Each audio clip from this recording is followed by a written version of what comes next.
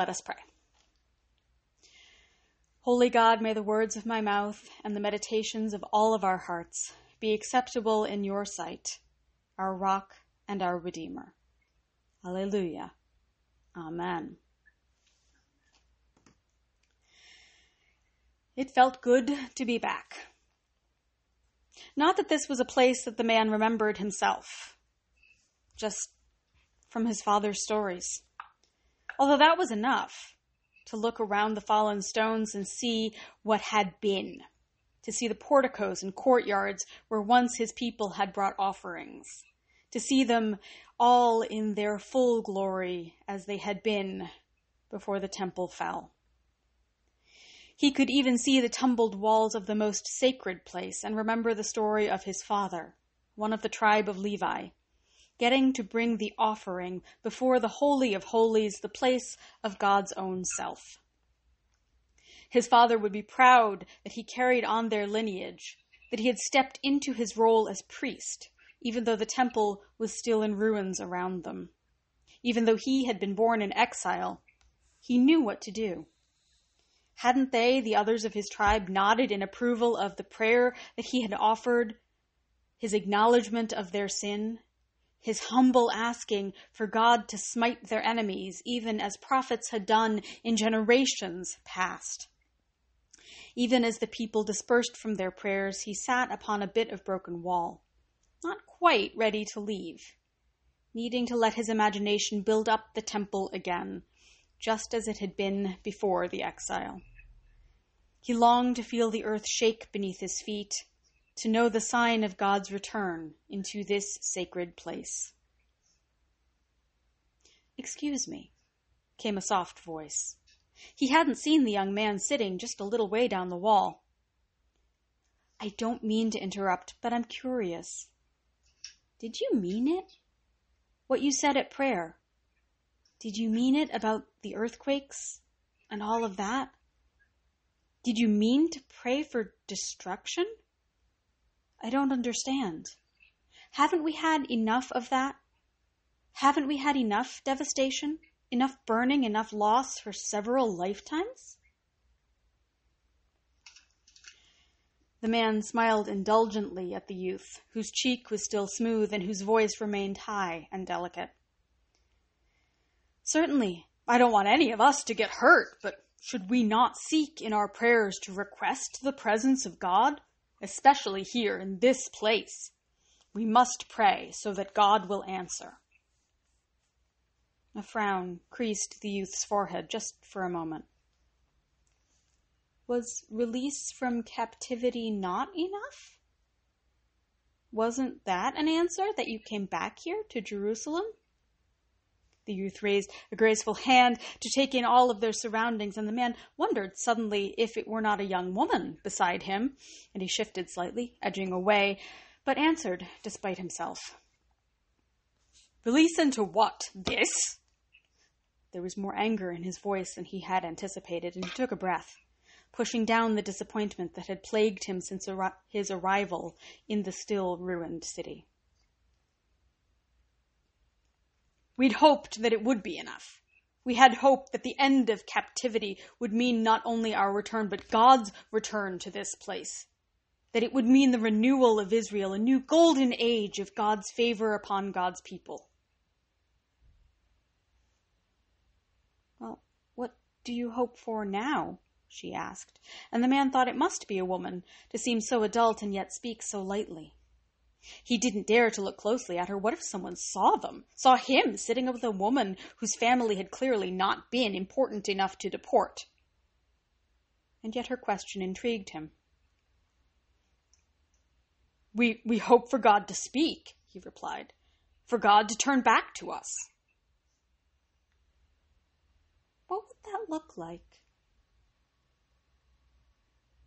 This time he did look. He couldn't help it. The question had been so impertinent.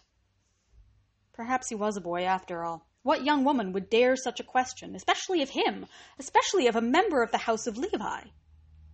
Perhaps it was a boy sent by those who remained, those who had put on airs during the exile, who now thought themselves leaders in Israel. Perhaps the whole conversation was a setup, But he would show this boy how things were supposed to be. He would set him on the true path that Babylon had disrupted. He couldn't help his origins, after all. If God spoke again, we'd stop sinning. He raised his eyebrows and looked meaningfully at the boy, and wondered again if he weren't a girl.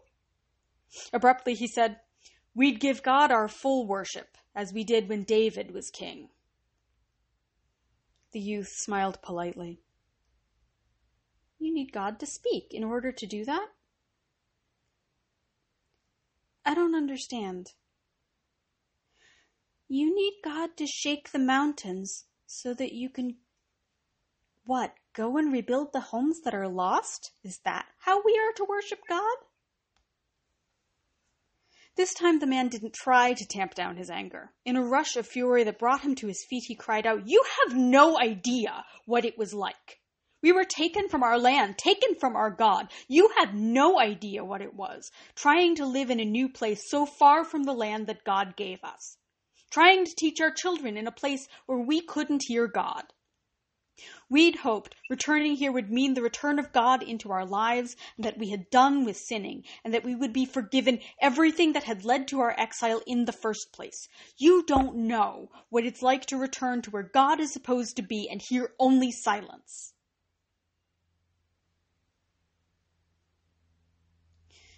The youth sat quietly as the man collapsed back onto the wall, head in his hands. When the man finally looked up, he found the youth gazing steadily at him. Boy or girl, perhaps it didn't matter. There was such kindness in those brown eyes. Or were they green?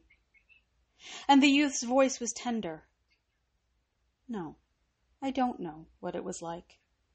The elders here taught what it was like to lose all our leaders, how we had to find within ourselves the way to maintain our community and do what God expected of us. They taught that even though God was silent now, God had spoken before, and we still had to listen to what had been said." The man frowned. "Didn't you hope that God would lay waste to the Babylonian occupiers?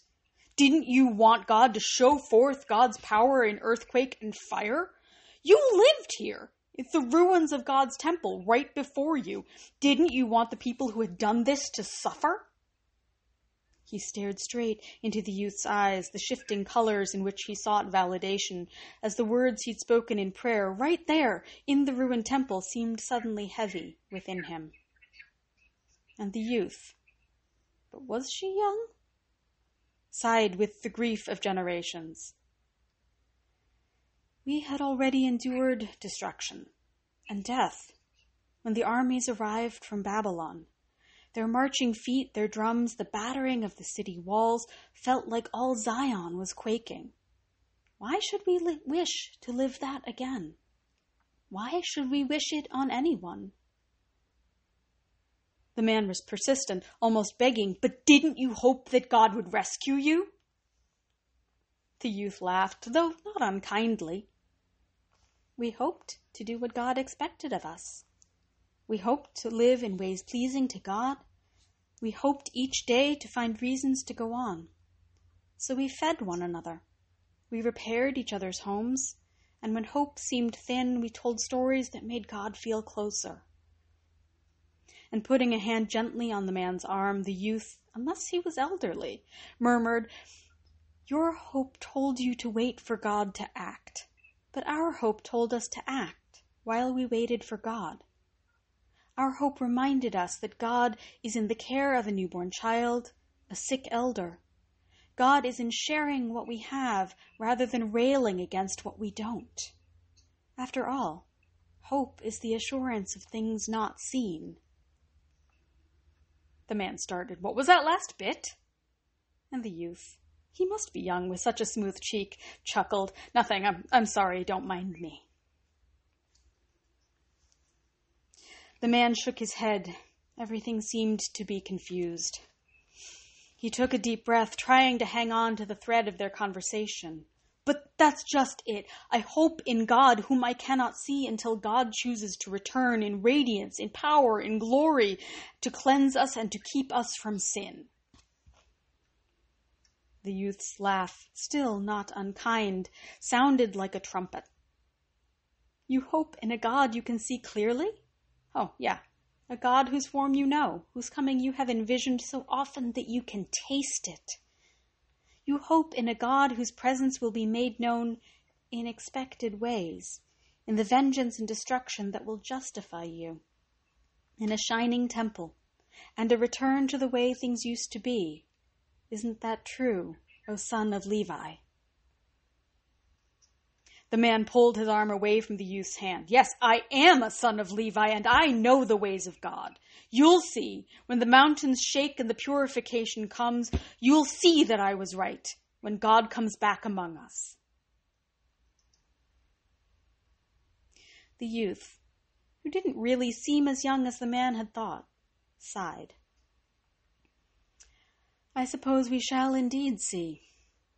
Meanwhile, I'm staying not far from here, just around the corner. Won't you come and have supper with me? I don't have much, but it is enough to share.